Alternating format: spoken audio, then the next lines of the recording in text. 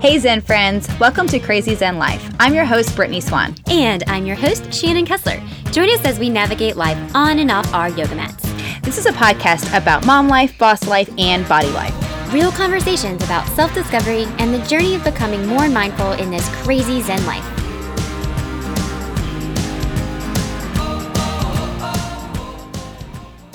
Do you know what I'm loving on the internet right now? Shopping? Well, obviously. But the highlight of my day is to visit Chunk the groundhog on Instagram. This groundhog is groundbreaking because he is chowing down on carrots and apples and tomatoes, and he's just like the funniest little chunky groundhog that he gets lost in his own thoughts. He gets distracted by a helicopter and he's like, boom, and just goes silent and then comes back and yeah, and the volume is on these videos. It's not silent. You know what I love about Chunk, though? Everything. He has such a personality. He does. He doesn't say a word, and yet you can see it. Yeah. You can see when he's kind of like in a good mood, or he's like, oh, I'm kind of tired. Valentine's Day, he had a girlfriend. I'm like, Chunk, look at you. Let's give people the backstory on Chunk, because he does have, he does have a backstory. And we will post this on, I think we did. I did yesterday. On Facebook, but he brought me so much joy yesterday. He's so great. Like when you're getting down, you need a little positivity in your life. You just hit up Chunk and guaranteed to make you smile. Oh my gosh. Great. I was deep diving on some coronavirus and I was like, you know what? I need Chunk. I felt so like down about my life. I know. And like where the world is going. I was like, okay, yeah. I need a crazy groundhog. So I stumbled across the crazy groundhog on Facebook, on the Facebooks, and I was scrolling and I kept seeing it and I was like, all right, finally it's click. I'm going to do it. And it's this farmer talking about how he kept seeing his garden and it was getting wrecked. And he's like, what is eating this? Because it would just like one chunk out of something and then toss it aside. And he's like, who's not eating all of it? It's like, I'm giving you this bounty, eat the whole thing. But this animal wasn't. So he set up this video camera to try to like catch the perpetrator. And lo and behold, it's this groundhog that comes out of nowhere. But then the groundhog finds the camera and he is like front and center. He only goes to the camera. Only goes to the camera. To eat. And he looks at it like straight on, like dead on. And the gardener has moved it different places and chunks. He will find the camera to look at it. And eat in front of it. And then toss things aside. So now the farmer is like, all right, this is my buddy. Like he's doing it. But I say this all the time. I'm like, he's a really chunky groundhog. He is. But how But you've seen him progress. You progressively watch his journey of weight gain, and you're like, Chunk, you're eating tomatoes. Like, what's happening over there, buddy? What are you doing? I don't know. But I mean, he's hysterical. I love him so much. He brings me so much joy, and I'm so glad. I've never watched. Have you ever watched a minute video of a groundhog eating a carrot? I have, and I'm not proud of it, but I'm telling you, when you get down about the apocalypse coming, right? If you get down about it raining 72 days in a row, Chunk brings it. Chunk will bring you back. Chunk brings me back. I know. And there's a possum. Oh yes, they have the night vision on him. Like there's like a hidden camera underneath like a shed or something. He's so cute though. Like I'm not mad at the possum. Like I have a different scope now when I'm looking at possums crossing the road. I'm like, I don't want to hit him. I really don't, because he could be my friend's possum friend. I don't know, really but could. I'm connected. Oh man, I love these animals. Me too. We do have a really good friend in our studio. We do. Everybody should be really excited. Yes, our favorite therapist friend, Miss Megan Bartley, is back in the studio. Yay! And today we're going to be talking about grief. So there's womp womp. So we're going to need a dose of Chunk after this conversation. And a cocktail. We probably should have had a cocktail with this one. I'm not shaming that. I mean, we have done it before. Right. Yeah. We're like 10 a.m. Bloody Mary. Right. I'm like, it's heavy. Okay. Yeah. Okay, we're back. Sorry about that. Small technical difficulty, but hey, here we're back. Usually that's what happens. Yes. So we want to tackle this topic for a long time. Yes. It's really been in our notes for a minute. But to share a little backstory, we had a major tragedy in Louisville recently, and that kind of relit the fire behind grief a little bit. We lost some prominent members of our friend community that impacted a lot of people, and it wasn't just it was sad because obviously a loss is a loss, and that's very sad, but it's two mothers and two daughters, and they were very well connected within the community, and that we saw this like wave of, it felt like a tsunami of grief that struck our friend circle, and it was, it's devastating and it's hard. And I mean, we all have grief, and it's always something that is very just tricky to navigate because it's very murky water. You don't know what you're working through, and it's definitely not about overcoming grief, but it's learning personal. to live with it. Yeah. So Megan is going to share her expertise with grief with us today. Maybe help us a little bit. Right. Well, I just to kind of give you a little backstory, before I had kids, so this was like before 10 years ago, maybe 14, 13 years ago, I spent a couple years really studying like death and dying. I was super interested in just the different phenomena of death and dying and how people deal with that, and different Eastern to Western sort of thought processes of all of this. And so I've been interested in grief because if you think about this, I mean, if we think about it from the death perspective, I mean, I have some news for you guys, but we're all gonna die, right? Yeah. Yes. We're all gonna die. Yeah. Like our partners are gonna die. Everybody's gonna die. Like, so when you come at it from that, and we already know that death is a part of life, sometimes we forget that, right? And so it comes to us as a shock because everything's going so well and everything's just rocking and rolling and all this stuff. And I think that's where, for me, in like this mindfulness stuff, is being mindful of the full spectrum of life. And we get caught up in the autopilot of just doing what we do every day, getting the kids to school and, getting them to practice and doing the things. And there's no shame in that because that's what life's about. Exactly. Right. Yeah. And I think there's also this other layer too of like the reality of, things could go south at any moment, or things could change at any moment, whether you get into a car accident that, you can't walk, after that, or I know people who've progressively lost their sight or their hearing and like grieving those losses. So I think grief doesn't have to always happen when there's a death, but I think we mostly think of it in that sense. Or as we start to age, we start to grieve our youth, or, you can grieve friendships. I mean, grieve friendships. Yeah. If you move, you're going to grieve, the loss of the things that were familiar to you in this previous city.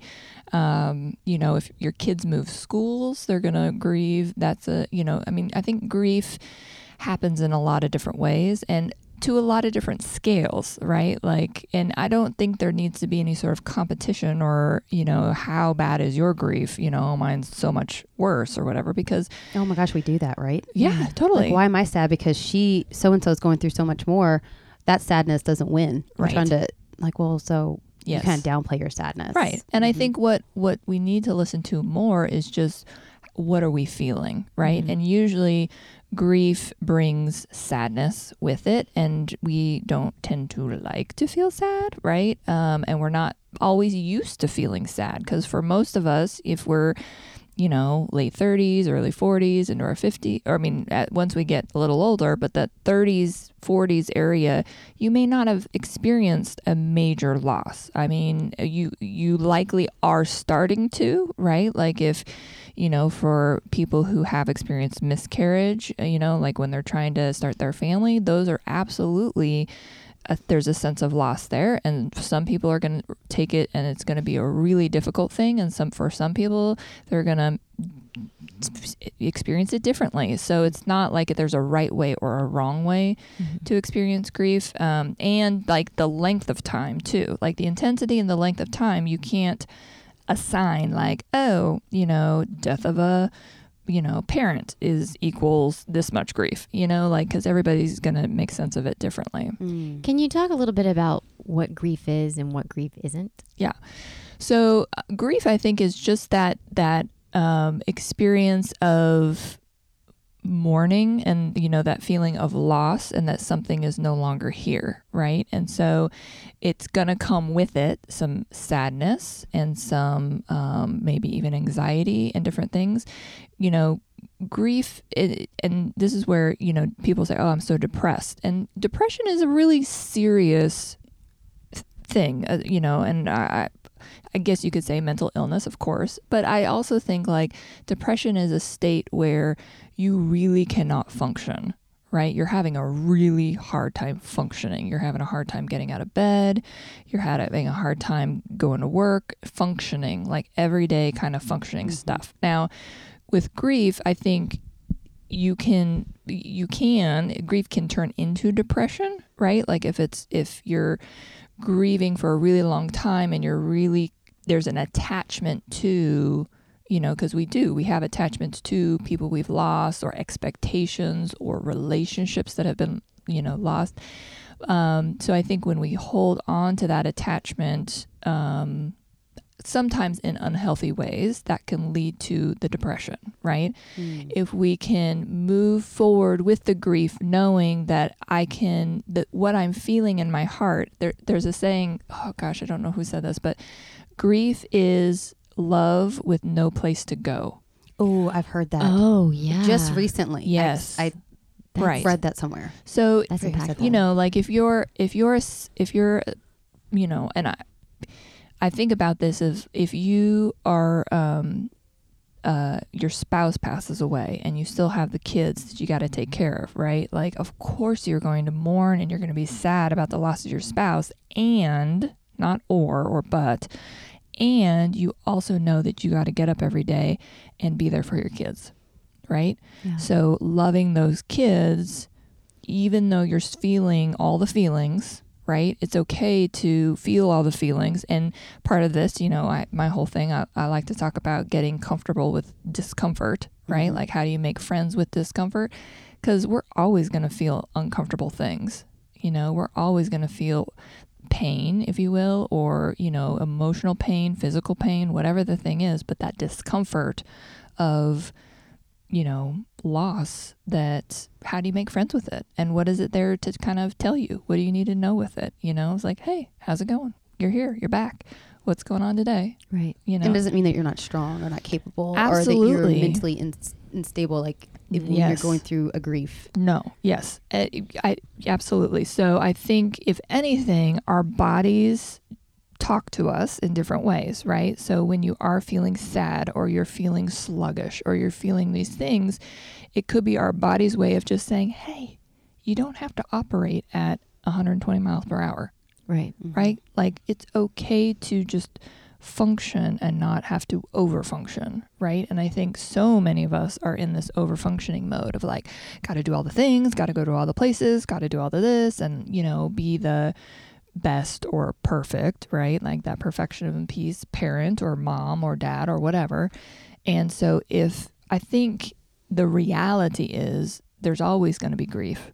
And how do we allow ourselves the opportunity to just slow down and maybe be with it for a minute and then let it go, like clouds in the sky floating by, leaves in the stream, and then refocus our attention where we want it to be. So refocusing it to, I got to focus on this work right now, so I'm going to do that. And because grief pops in and out, right? Like, it's not like or it can be kind of just a low level, something heavy's there and you're not your light, fun, funky self.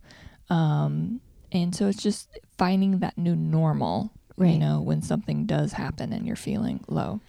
I have a question. When you say like grief is love that doesn't have a place to go, is it possible that your grief, like you get into something new afterwards, and your grief is that love pulling in to try to attach to something else? Yeah. Like taking on a new task, or Yeah, taking like on a new a- hobby, or taking on a new relationship. Yes. Right. Well, I think, yes. I think, when we have, let's just say for ease, we have that person, whether you get a divorce or the person dies or whatever, you have that person and you being around that person, right? And so because you like, there's certain positive aspects to it, right? To the person. And so when that person's no longer there and you are now missing the person and the positive aspects, when we refocus our attention and funnel it into an activity or a new person, not unhealthily, right? Like we're going to kind of take our time and figure out what we're needing, but it's okay to find joy. You will find joy at some point, right? Like it might not be immediate, or you'll have little bursts of joy, where you can laugh, and it's okay to laugh in the midst of grief. But yeah, sort of refocusing the attention somewhere and the love, I think, is just loving what you're doing or loving who you're with or loving the activity. So I don't know if it has to be, the love for that person now goes over to this place, because you're still going to have the love for that person. Sure. Right. And I think love is infinite. So it can be, recycled over and over and over again. Exactly.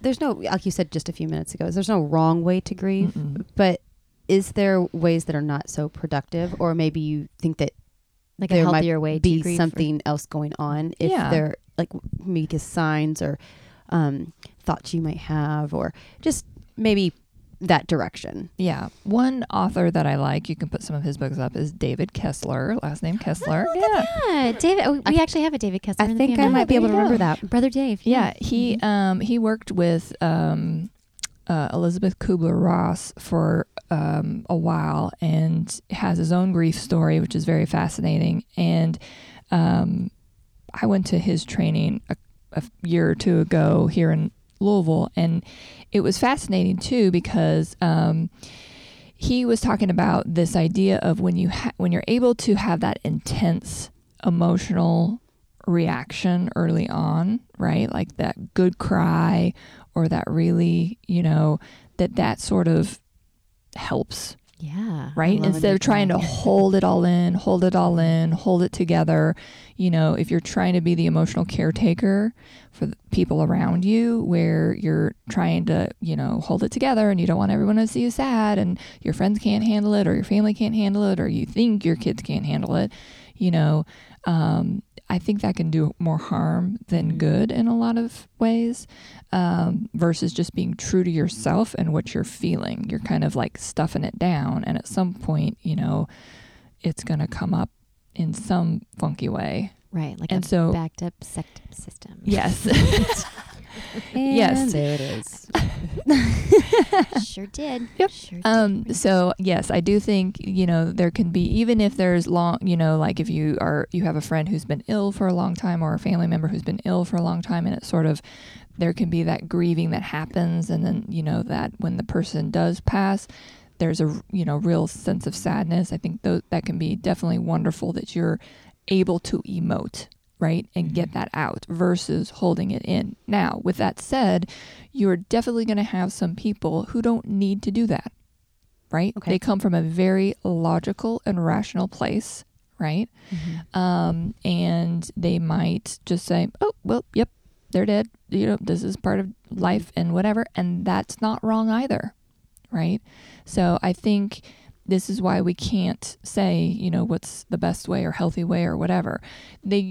There is a thought that the grieving, there's like a 2-year sort of process after the death of whatever, a relationship, a partner, all those things. The first year can be sort of the adjustment year, so people will say like, oh, you need to get into therapy. You seem sad. You seem this, whatever. Sometimes that first year is not a super great year for that. I mean, if someone needs that and wants it, I think that's great. But it's kind of the year after, right? That you kind of adjust the first year of like, what's this like to be not in this relationship or not, with this person. It can be so shocking, and I think definitely the death of someone more so sometimes than the relationship, because a lot of people come in when they are getting divorced for therapy and, they want to adjust well to all this. And go on living their life. I mean, that's the thing, is like you want to go on living while you're still here. Sure. And, how do you manage the grief going forward? So I know for me, I lost my dad about 1.5 years ago, and he was diagnosed with cancer in like January, and it was pretty progressive, but there was some denial on his part about, how it was going to progress. And everything I was reading and seeing was like, oh, this is not good. This is not good. This is going to be sometime in the next few months that, this is likely his life is going to end. And so, going through that process, and he's in San Diego and I'm here in Louisville, and, flying back and forth to spend time with him and do what I need to do to feel complete with my relationship with him. It's a tough process. And, it was sad, and I could, cry at times, but it, also when it was you get the news like, no, he's passed. It can be shocking, and how you take care of yourself in that time too, because you can grieve if you know it's coming, Right. And then there's also grief when it's final, Yeah. Is part of the grief process question your own mortality? Of course. It's like a mirroring effect. Of course. Yeah. I mean, I think some people do that and some people don't. And I don't think there's a right or a wrong, right? Well, I think that's part of it is it's grief expectations, and everybody's different. And I think sometimes it's hard when you're watching someone grieving and it's not the way you would do it. So it's like, well, I can't believe they've moved on, or I can't believe they're not sad about this, or how could they possibly fill in the blank? Yeah. But it's, again, that person's journey, and it's grief is very specific to not just each person, but I think even each circumstance. Yes. Because you can grieve completely different, because you yourself could be on a different part of your life or part of your journey when you get something that you need to grieve, and you're growing as a person, and you might accept it in a different way. So, I mean, I think it is hard to manage your own expectations of it, but then again, to try to manage someone else's, grief, or even try to check the boxes that they're hoping that you check off for them. It's like, dude, let me just do this how I feel like I need to do it. Yes. And you can, if you have a friend who's going through this, you can just say, if you need anything, I'm happy to help you in any way you need, right? Instead of prescribing to them like, oh, well, you're definitely going to need this, or you're definitely going to need that. Because, and you don't know. You don't know. And honestly, they're not going to know. And they might not be someone who wants to ask for help, or, and so I think it's a tricky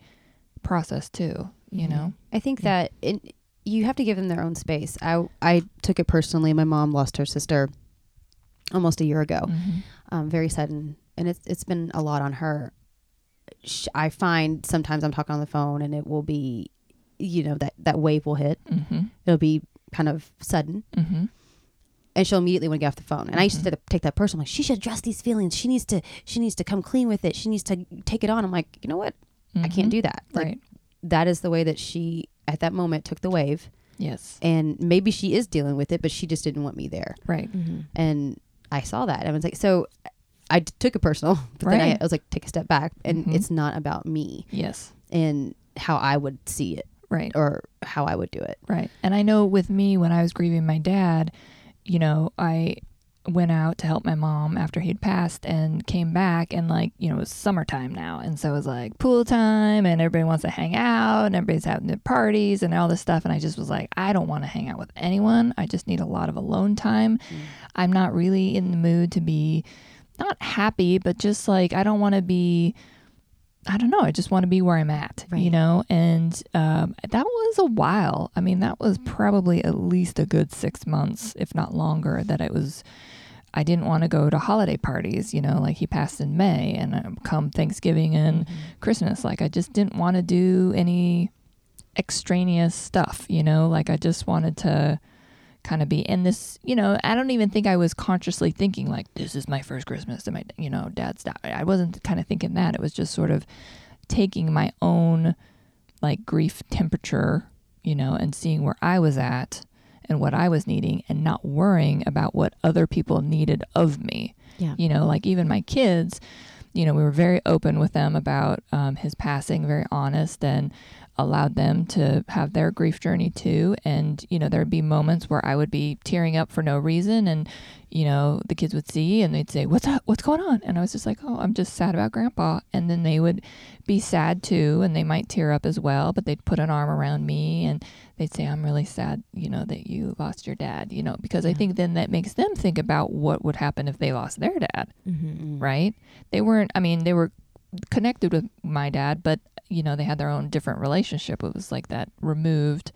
And But they would, if I want to remember, like we have my dad's old Birkenstocks. He was a big Birkenstock guy. So that's the only thing I wanted of all of his stuff. I wanted his old Birkenstocks. And so they're at our front door, like at this little bench at our front door, just sort of like as a reminder. Yeah. And so I see him every single day, multiple times a day. And so it'll remind me, and I'll say, we'll be telling jokes or something. And I'll be like, Grandpa loved to tell jokes. Here was one that he would say. And it makes me happy to do that, but it will sometimes make the kids sad. They're like, oh, I'm so sorry you lost your dad, but I think it's okay to experience all of that, and I'll just say, well, I'm not sad right now. I'm just really happy remembering Grandpa, and kind of teaching them, that it's okay to remember the person and sort of keep him a part of our lives, even if he's not here. We lost Dan's dad 3 years ago, and then 2 weeks later, my sister-in-law, my brother's wife, and it was a very hard time. And I mean, the kids were pretty young, at the time, so it hit hard for everybody, obviously. But we built a grandpa garden, and just a couple weeks ago was his birthday, and so we went out and we sang happy birthday, and and it's nice because it gives a place for my kids to go and like physically touch some things, or like they really feel like there's birds that land there, and like but that's Grandpa, but that's Aunt Tina, there's butterflies that come in. And it was nice because we had friends that gave us trees to plant in there, and I know Brittany gave us like a little butterfly I call it like a butterfly bathtub because like you fill it up and I think it's what it is. Yeah, I don't know, but it's really nice to have a place for them to go and like just visit when they feel like they need to. For sure. And I even asked Dan on his dad's birthday. I'm like, "How you doing today?" He's like, "It's still hard."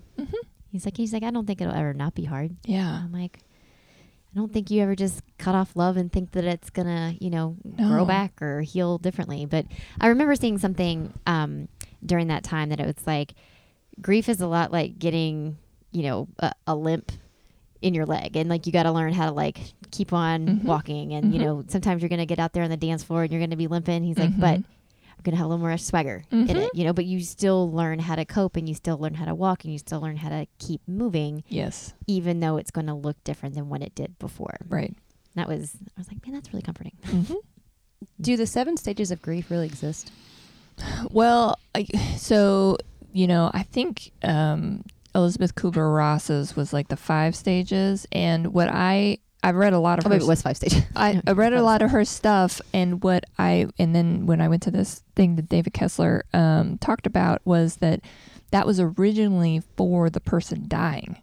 That was their stages of grief, of coming in terms with their own death, which I thought was interesting because I don't think I ever picked up on that, or somehow that, because you're thinking of your own stages. And so, I mean, I think it's applicable, obviously, to the people left behind.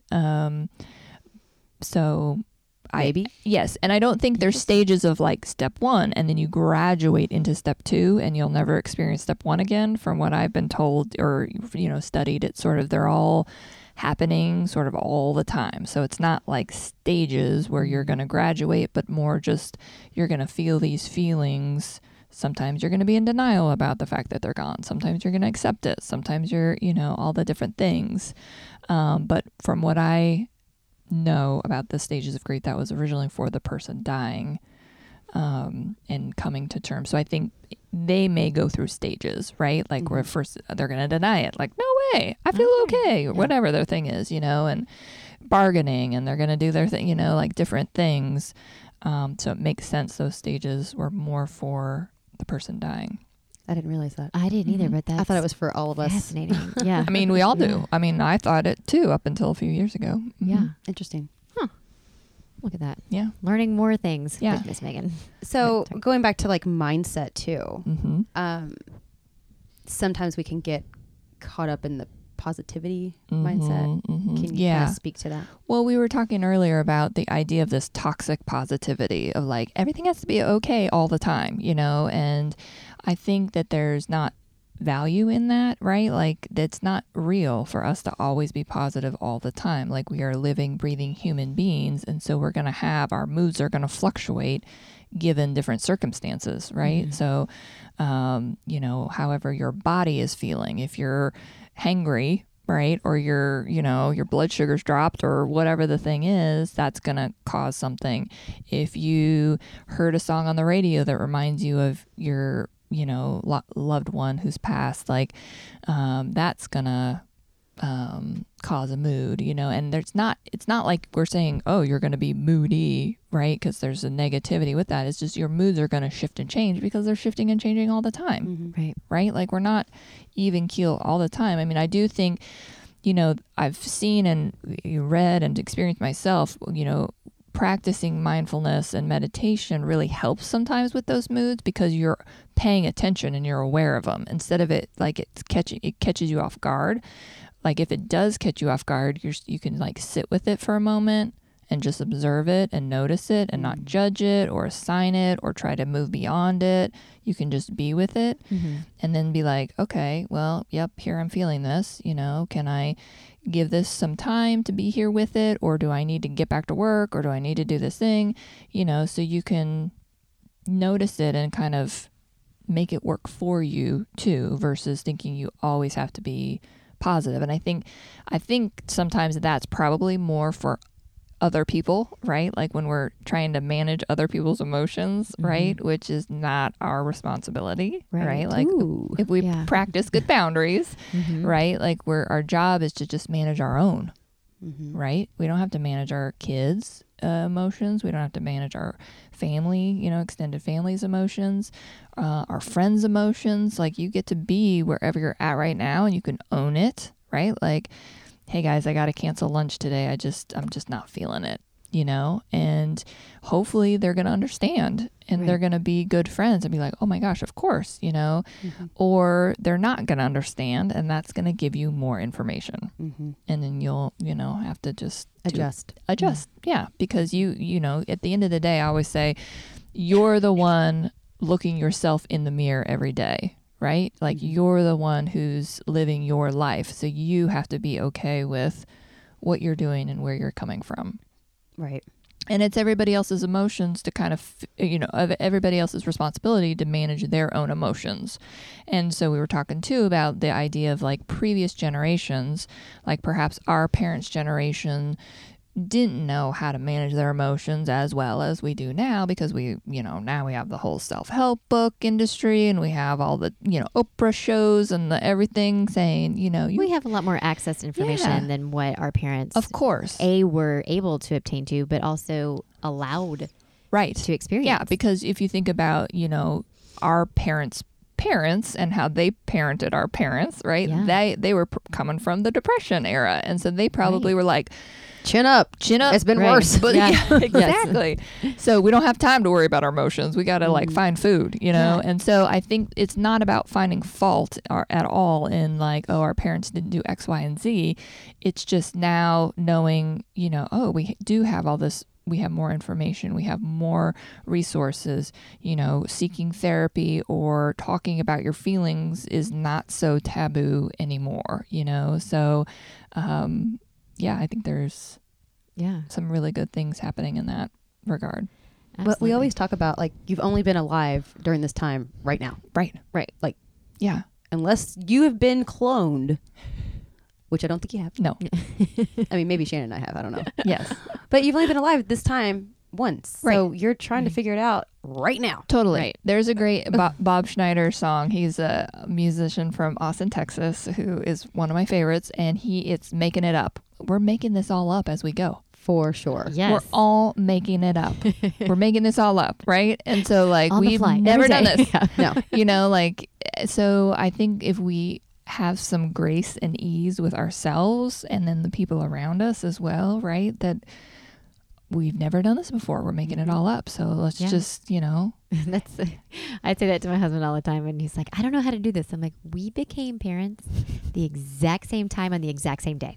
I don't know any more than you know, unless I'm Googling something or asking about. But I'm like, I don't know either. Exactly. I have my gut and I have Google. Right. That's it. Yes. It. I mean, and it's true. Yeah. And speaking about kids, like, I know that you probably see some grief within children. What are some, because it's going to be different for them too. How does it show up? How do we help or or try our best to help during those situations. Yeah, I mean, Guide. Yes, I don't necessarily work, with kids in therapy, but I think that if we can, one, as parents, take care of ourselves, right? Like, and we're getting our own therapy possibly, or we're talking about our feelings, and there's an openness. I think I like to think of this as like the emotional tone of the family or the household, right? If there's an emotional tone of openness that we can talk about this, we're not going to be shaming, we're not going to be whatever.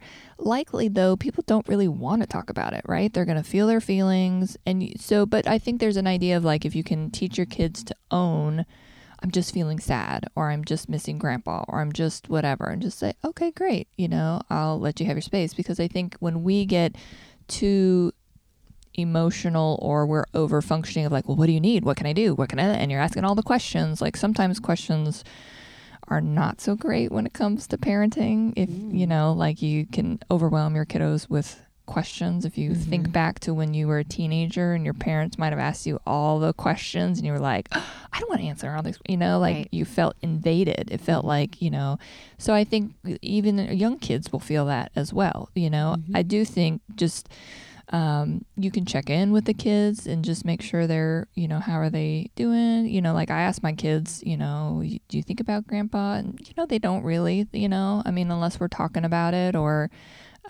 something, it, brings it up. So I think, again, allowing them to have their own grief experience with it, which is going to look probably very different than yours, depending on who passed away, So, and they may have grief of moving schools or, their friend moving away. And so they're not around anymore. And so just kind of checking in to see what they're needing, if they're needing to FaceTime or Skype with that friend or drive by the old school and just see it or something, or not, like sometimes it's okay to kind of graduate into the next thing, the next school, or some new friends. It's not that you might forget the old friends, but you might take what you liked about those friends and look for those qualities in the next friends. Because sometimes the kids, I think they will look back, but they just don't know they'll look back. Yeah. We've got, one of my daughters has two really good friends that have moved away during, one used to live in the neighborhood, which was so nice because she could just ride her bike to her house. And I was like, oh, neighborhood friends, it's so cute. And then she moved. So we let her use Marco Polo and use that app to, talk back and forth. And it's really cute. And then we have another good friend that moved during the school year this year. And, they were really, really close. And, she gets to FaceTime her like when and I'm like, this is so helpful. I mean, technology does help. Technology does help, in that setting. But it's also, they don't have to stop their friendship because they moved. It's just like, oh, if we're ever, in this city, we would love to get together, and let you guys hang out and see each other. But, but it is, I mean, they do grieve friendships when they lose. And especially, at that young age when it feels like it's, you're like, yes, I found my person. This is so much fun. And then all of a sudden they have to go and they're like, bummer. Remember back in the day, like friends, they still are, but friends are everything. Yeah. They are everything. Well, and it's common, kids, once 6 and under, kids are very affect oriented, and you notice they're like much more about mom and dad and the family and inside the family. And then they hit about 7 and now, they're externally focused. So that's like a developmental stage for kids too, is that they start to be more and more and more about their friends, which sometimes for parents, that's you grieve the loss of your kids not needing you so much too, right? But that's a normal development in how you back off and allow them to have those relationships and to teach them independence as well, because at the end of the day, you want your kid to move away at some point. Don't live in my basement. They say that all the time. But although one of them, she's really cute. She's like, we can live next door, but we're going to have cats. And I'm allergic to cats. And I'm like, oh, I see what you did there. I see exactly what you're doing. And I'm like, I like your playbook. I really do. Full on, one of mine will live in the basement. Yeah. I mean, I have a feeling I know which one, but one will definitely be down there. Yeah. So the more, you can give them the independence and all that stuff is, helpful versus because that you don't want them managing your emotions, because if they know mom needs me to be around here because she's so Emotionally attached. stable. Well, or just attached to momming, you know, like for women who find a lot of value in their mothering or their parenting, right? That can also be some pressure on the kids too. I mean, I know that might not be the most popular comment making there, but it's something If to it think stings, about. sit with it. Yeah. Just because, you know, it's not our kids' job to take care of us, right? Like it's our job emotionally, right? It's our job to help them and teach them how to best take care of themselves emotionally, because we also, you know, what are we setting them up for then? If we're setting them up for needing to take care of us emotionally, then that could set them up for taking care of their partners emotionally, right? Right. Not that there's not an interdependence when you're partnered, but parents are our kids' first intimate partners, right? So we really want to do a good job of creating that independence so that when they do get into the relationship with a partner person, when they're an adult, there is an interdependence and not a codependence, right? Or a really strong independence, or, you know, different people need different things. But so I think how we parent really, you know, models for them different things. I think you said it last time you were here that parents are like the original influencers. Mm-hmm. And I'm like, ooh, that's so true. We are. Yeah. That's so true. We have a lot of Yeah. power. Totally, Yeah. we do. Well, they trust us and they believe us, and they Right. don't think we're gonna, you know, let them down or lie to them. So Right. why wouldn't they believe what we say? Well, and I think that's a piece about checking in with ourselves and the, you know, that feeling of, you know, why am I feeling the need to do this? Am I doing it because I need to know that I'm doing this at being a good mom, or I'm doing this because my kid really needs me to do this? You know what I mean? Yeah. Like, what's your motivation? Those are hard questions. Uh-huh. Yeah. Totally. I think it could be conflicting. It Absolutely. could. Yeah. Like Yeah. you could believe one thing, but if you really ask you the questions or going through the motions, then you might find the other answer. Yeah. Right. I know for sure I have. Right. I'm like, ooh, this is just me being Right. vain in my mothering. Right. Mm-hmm. And then you might see, like, why am I doing that? Am I doing that because I'm worried about what other people are going to say or think if they Right. see me doing this, or what, you know, like I need other people to know I'm doing this well, or I'm on it, or I'm doing all these things, you know, or, you know, you can do it like I do it, and you can own the fact of, like, you know what, there's going to be a lot of stuff I don't do, you know, because I want my kid to do those things, and I want them to have a little bit of struggle, because I want them to have to figure those things out, so that I'm not the helicopter person, you know, trying to micromanage. Yeah. And we kind of talked about this a little bit, but it's also like the parenting where they're like, no, I'm you know, we're on the path for the kid, but you've manicured the path so incredibly well that there is no obstacle in front of them. Like, you've aligned the path with all the right choices. So no matter what choice they make, even though it's their own choice, they don't have an option to make a bad choice. No. There's no potholes and it's There's no 75 degrees. Right, exactly. And I'm like, Yeah. I know. this ain't San Diego, kid. Right. Right. And, you know, yes, you want your kids to make mistakes when they're under 18. When they're not a legal adult. You want them to have to struggle and make those mistakes so that they can learn how to function when they're an adult and they're making those mistakes. Right. Right? So if everything's smooth sailing, you know, once they go off to college or they go into the work field, they're going to expect that everything's going to be smooth sailing. Right. So I know we kind of got off the grief topic. No, that's Wait, I think it does apply, though. it does. Yes, Yeah, it does 'cause apply. you grieve your parenting all the time. Yes, it's very true. true. Oh, that's honest. Yeah, Yes. it does. You're like, I grieve. It's, Lots of time. Lots of time. it does. So I do want to kind of talk about, so we talked about smaller kids, but also like maybe even like teenagers, like, because those are some big time emotions. Yeah. Because you probably have formed your own independence, and then you're forced to kind of take on like a Mack truck of grief or acceptance, or, you know, whatever. Is there some tangible tips we can have towards even the teenager type grief? I mean, I think just helping them figure out whatever the best way for them to process that grief. So journaling, right? There's a thought that journaling has the same effect of an antidepressant. Oh. Because it's getting that out. It's, having something, if you will, to talk to, whether you're typing it or you're writing out, your journal. Or sometimes I even audio record. Like I'll be in the car and I'm having a stream of consciousness thought and I'm just, I don't know. I don't know. I just record it. I don't ever go back usually and listen to it, but it's sort of that journaling. So you can do different things. But I think also, teens are tricky because of all the hormonal things going on as well. And there can be this thought that they kind of almost revert back to their toddler years when it comes to that emotional state of tantrumy and, having big feelings and going through big growth spurts, if you will, right? As toddlers do physically, mentally, emotionally, just as teenagers are doing as well. So I think allowing them, they're going to explode, they're going to do their thing.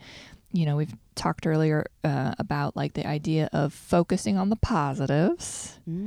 Don't focus on the negatives. Yeah, they might explode and they might say something and that might sting for you for the moment, but just maybe let it settle and see where it goes, because they might come back 15 minutes later and say, I'm really sorry I did that. Like, because they're feeling their feelings too. So if we jump on them the minute they're like, stop doing that to me, and, we're like, don't talk to me like that, Right. Again, we have to model the behavior we want to see in them. And I just think owning your own emotions, talking when you are feeling sad or if you do tear up or whatever, that you model for them. I feel like it's so tricky because like, how do you encourage a teen to lean into their emotions? I mean, journaling, you said, is obviously something that is tangible. But I mean, I feel like that's where the fear factor for me as a parent lies, of like, that's where I'm afraid like my kids will, dabble in drugs or try to, cope or numb like a feeling or an emotion.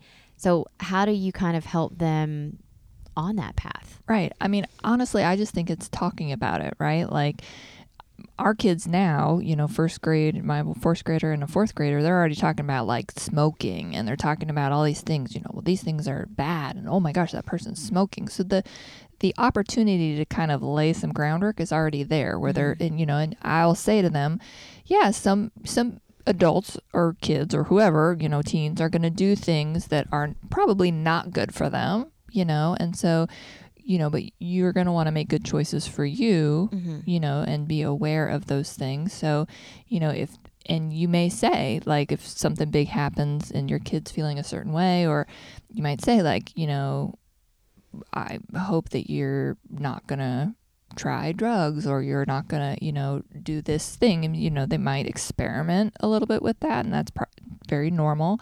But I think just talking about, and I wouldn't even say it as your own fears, because again, you don't want to put those fears on to them, and just say, if you want to see a therapist, if you want to, if you think you need something else different than what's happening right now, like I need you to let me know. I don't want to keep being up in your business, but you may want to check in with your kiddo periodically.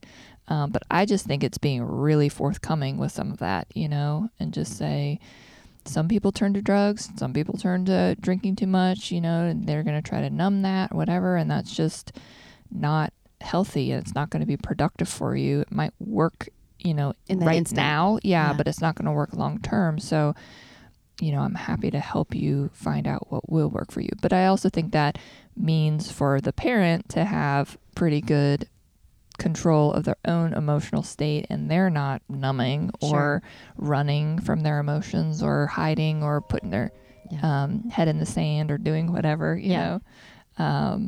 So it's tricky. I think, we don't know how to do any of this stuff until we get into the moment, and we're just like, oh shit, like, what do I do? Or asking a friend, like, what do I do with this? Or what would your suggestion be? Or, if you do have to go see a therapist, I mean, it might not be something you're going to be in therapy in for like the rest of your life. It might just be a couple sessions. You need to kind of get back on track, or you need some tools in your toolbox to deal with this moment right now. So I don't think it has to be, something that we can't talk about, and ask people for help. I sometimes think that, just as tools, but also just having a person who's removed from the situation, being able to just let me be. Sure. Yeah. Because you don't really know the inner workings of me, so it's comforting for me. I don't know if that's everybody else, but that's just how I approach it. And I find that walking out of those sessions, I feel that tool alone is great in my toolbox. Having somebody that is removed. Yeah. Right. And I think, I think especially with teens or kids in general, I was thinking about this. My kiddo has been sick, and so he's been in his room. We've kind of sequestered him to his room. And he came down the other day and he was just bawling. And he was like, I'm so lonely, because he's not hanging out with his friends. He's not on. He can't even be with his family. He was like, it's so lonely. And I was just like, of course you are, of course you are. So I think just, being present, like in the same space, but not necessarily having to talk about anything. Like, so my husband and I took turns all weekend, like just laying up with him and watching YouTube videos or just he'd sleep and we would just lay there and read, be on our phone or whatever, just kind of being present, and not and I thought about it as I was laying there, and I was thinking, I want to ask him all these questions. I want to see how he's feeling, how is he doing, but again, back to all those questions, right? You're sick and you're not feeling well, you don't want all those questions. So I was like, I'm like, no, this is me managing my anxiety right now. I need to not ask him those questions. I need to just be here and be present.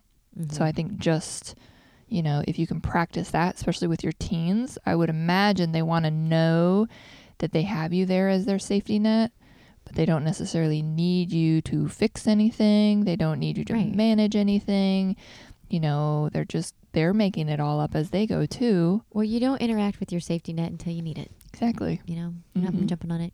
But it's there. Did you know it's there? You might like see it and you might like feel it there, bounce on it a little bit from time to time, but you don't like fall into it necessarily until you really, really need it. Right. Yeah. But you usually know it's there. Exactly. Right.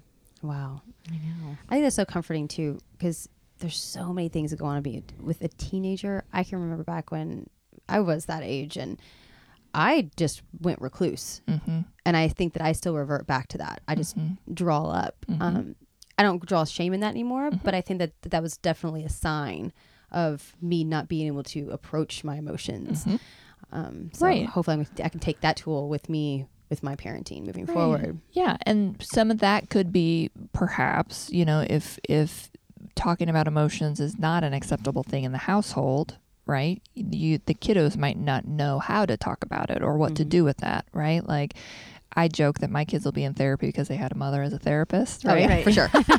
Because and I remember my kids, and they're gonna tell the therapist like, what? Like, no. And I remember my kids in preschool. The preschool teachers would say like, your kids are really good at expressing their emotions, like they know exactly what they're feeling, and I was just like, isn't that wonderful though? But they're probably, it's hard for them sometimes because not a lot of other kids can do that, and so.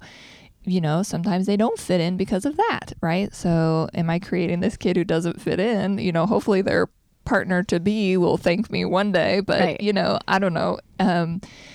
So it's a tricky thing to have the kids who can, my daughter recently said, Mom, last night she goes, you're really grumpy. And I was like, oh, well, it is bedtime and I'm tired. And I was just thinking in the moment, she goes, no, you've been grumpy for the last 2 weeks. And I was like, whoa, okay. And she just called me out on it. And she's like, I was like, well, how am I normally? And she kind of imitated me, right? And I was just like, oh, okay. And I just was like, thank you for that feedback. Noted.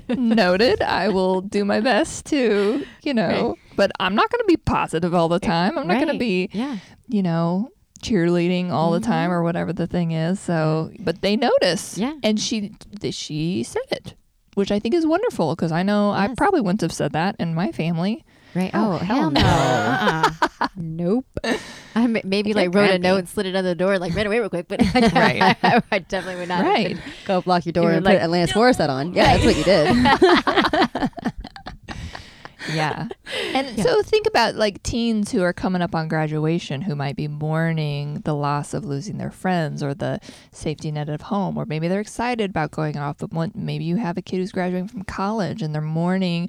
I remember for me, I loved school so much that I couldn't imagine what life was going to be like functioning not in a school setting, like graduating from college, because I thrive here. Right. I thrive here. I get good grades. I know the classes I have to take. Here's what the expectations, like everything was so laid out. And so I was like panicking, thinking about now I have to create this whole new life, that I don't know where I'm going to work. I don't know what I'm going to do. I don't know where I'm going to live. I don't know.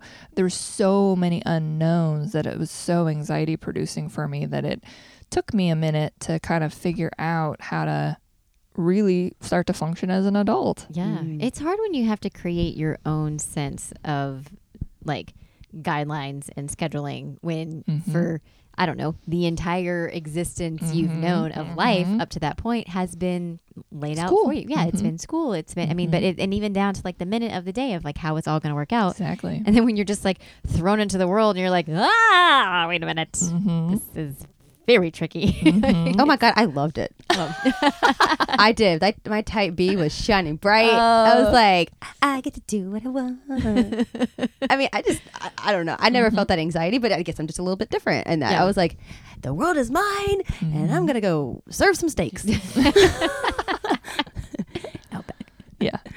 Hey, I was right there with you. I know, right? I love Outback. It's great. But I mean, I just thought about it differently. But again, everyone's going to approach. Yes. Right. I probably should have been crying in my Cheerios a little bit more, but I Doesn't didn't. matter. No. But No shoulds. Yeah. Don't shoot all over yourself. Yeah, right. Exactly.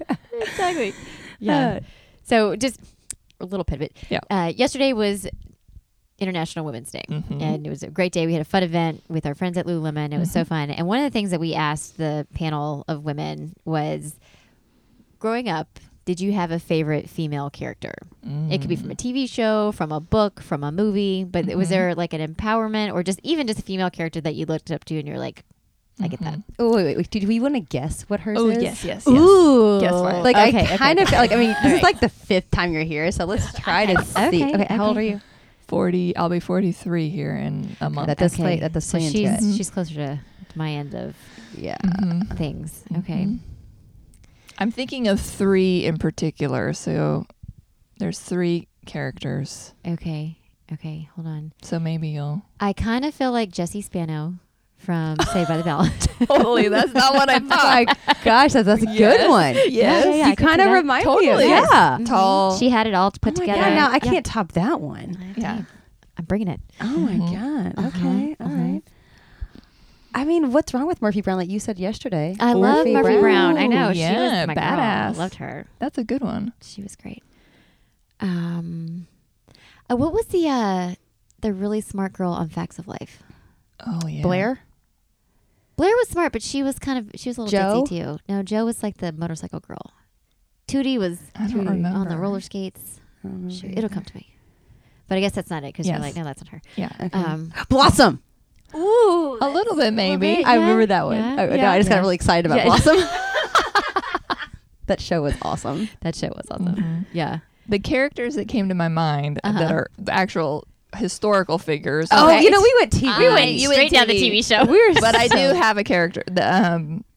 Eleanor Roosevelt and Amelia Earhart were like the 2 that I did every book report on or every Yes. school project on because I just like was so interested. Do you have any in fun those facts women. about those 2 that you remember from your childhood? Not really. I mean, they just seem like strong women who were doing things in a time that were not common for women to do. And I like that sort of, thinking outside the box. Yeah. My daughter recently brought home a book about Franklin Delano Roosevelt. And of course, Eleanor was featured in there very prominently. And she had her very much for women's voting, and I like all that. And Amelia Earhart like doing something that women weren't doing by flying planes, doing all that stuff. Of course, that was near and dear to my heart. But the characters, the actress that I really liked was Molly Ringwald. I missed that one. That's so, a good one. You know, I mean, from Yes. all the John Hughes movies, because Yes. my favorite was Pretty in Pink. You Great know, movie. she's making her own dress and So thinking great. outside the box. But Right. I also love 16 Candles and what's the Club? Breakfast Club. Yeah. Yep. Mm-hmm. Oh, those are All great great. movies. Yeah, Yes, so all good. great. Oh, and too, she was against the grain too, like her look and everything, and she became super popular. So Yeah, and I loved the characters that were written for her, just even because she nailed it. But like, Yeah. they weren't the traditional Yeah. what you would think stereotypical Right. characters were, and you're like, I care. And they were all a little different if Yeah. you think about it. Uh-huh. You know, Very like different. her 16 Candles character versus her Pretty in Pink and the Breakfast Club were all they're very Yeah. different. And so, Do you ever think about those movies, how they go over today? There With- were so many things that are so wrong with those Oh, yeah. movies, and it makes me like, oh, It is cringeworthy when you're like, oh, that's dating. we were, we supported this movie. Like, oh, we were like, oh no, that's a terrible idea. Don't do that. or we're like, okay, we're tone deaf, got Right. it. Oh yeah, yeah, Mhm. yeah. Yeah. It was really funny. We were watching a show not too long ago, and I can't remember which one it was. It was like a couple days ago, and It was Full House, and they were talking about being drunk, right? no, it was it was just yesterday. It was what was I watching? I don't know. I wasn't with you yesterday. I mean, No, not afternoon. He's Just Not That Into You. It was on Netflix. Oh. And there was a part in the movie that Landon said, I know this is only 10 years old, but there's no way that would be even remotely put out today like that. Yeah. And I was like, you're right, because it's tone deaf. Yeah. Like he's like, that's a little, he goes, that makes me uncomfortable. And I was like, hey, Yeah. you woke? Right. I was like, yeah, right. I agree with that. Yeah. So it makes me, it just makes me kind of think about those movies. Yeah. I mean, And if we do watch it, we're like, okay. Yeah. I had to, because I loved Troop Beverly Hills growing up. yes. Loved that. And the girls, I introduced that to them. And watching it with them, I was like, I should have vetted this. yeah, I mean, I didn't remember there being so many cuss words in it. Yeah. Now they hear that from me, so I'm a little lenient when it comes to language. So I'm like, okay. But even some of the situations, I was like, oh, I mean, if they ask, I'll do it. But I'm like, are they even picking up on this, or am I seeing something? You know, I'm seeing what it is, but like, can they see like the undertones of like Right. what's going on? So, Yeah.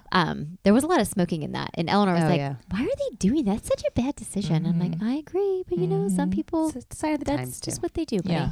She's And like, that's "Oh." where that's a good. I mean, any of those movies, because of course we've done the same thing. We're like so excited to introduce them to a movie, and then Yes. we're watching it. We're like, Like, oh oh. god, I'm horrified by this. But We're like, oh. but it's a good learning lesson too to Yeah. say, you know, yeah, here's things we didn't know or we weren't talking about back then that we are talking about now, or Yeah. we have a lot more information about smoking now, and we're starting much younger, trying to get kids to make sure they don't smoke, you know, and Right. so, you know, just using it as a teaching tool Yeah. too. And of course, we're more lenient with language in our house too. And so knowing like, okay, this has language and we're trusting you're not going to use it. And they're like, oh, you know, of course, you know, 7-year-old Yeah. daughter's like, oh, mom, like I would never do that, you know? I don't choose those words, Mom. It's not for me. It's not for me. I'm like, oh my God, my middle child's like the one out in the yard, just being like, I'm like, oh my God, is there a sailor out there? Jeez.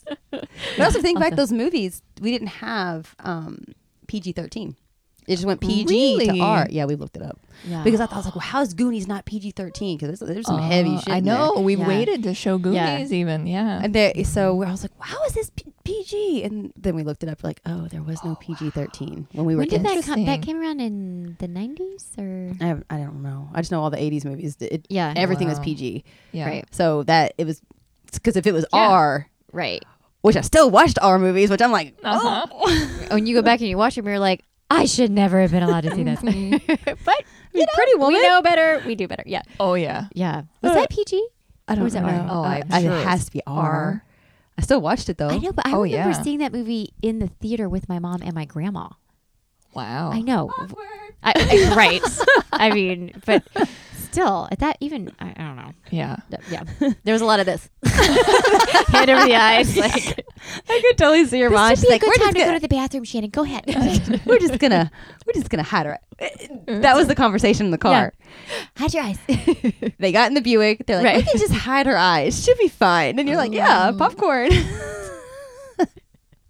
That's funny. Oh, wonderful. Well, Megan, thank you so much for joining us today. course. And for our friends who maybe this is their first time listening, Yes. how would friends find you? You can find me, I own Louisville Mindfulness Center. That's the therapy practice here in Louisville that I practice with. Or you can find me online, meganbaylessbartley.com.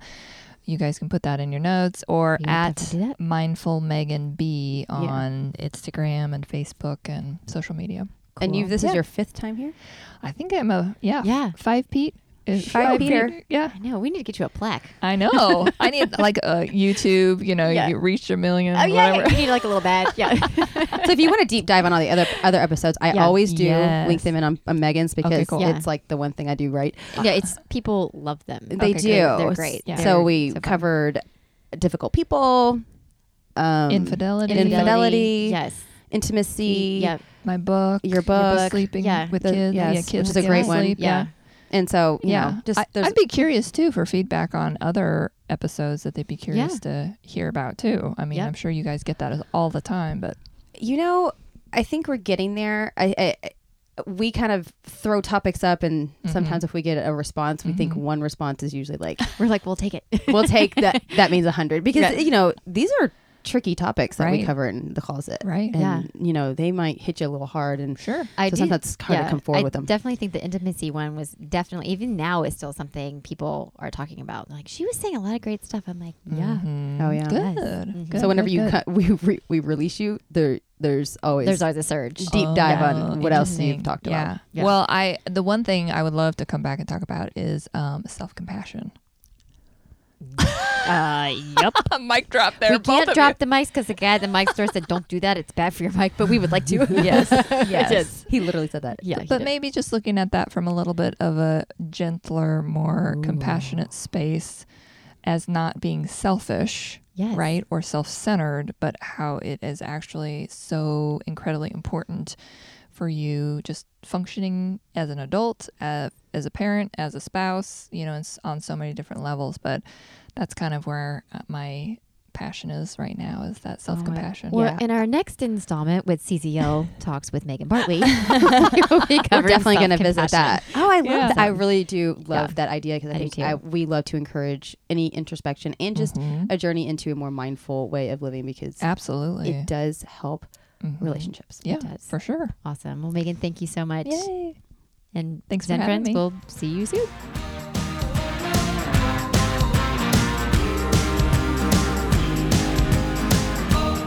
Thanks for sharing your time with us. Help keep the CZL momentum going by rating our podcast and writing a review. If you love what you heard in today's episode, snap a screenshot and post it to your Instagram stories. Don't forget to tag us.